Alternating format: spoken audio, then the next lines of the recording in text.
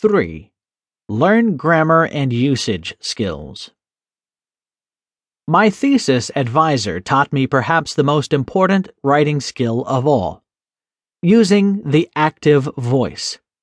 I have since discovered most writing authorities recommend this.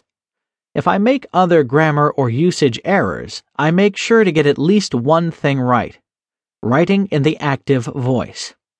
What is active voice? We consider "the dog is being hit by me" a passive voice sentence, and "I hit the dog" an active voice sentence. I have found the following resources helpful. 7 Critical Mistakes Writers Make and How to Avoid Them. Angie Dixon. How to Not Write Bad. The Most Common Writing Problems and the Best Ways to Avoid Them. Ben Yagoda. Oxford Guide to Plain English. Martin Cutts. Show, Don't Just Tell.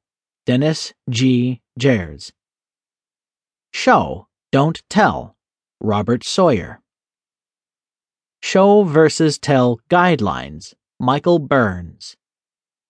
How will you improve your grammar and usage skills?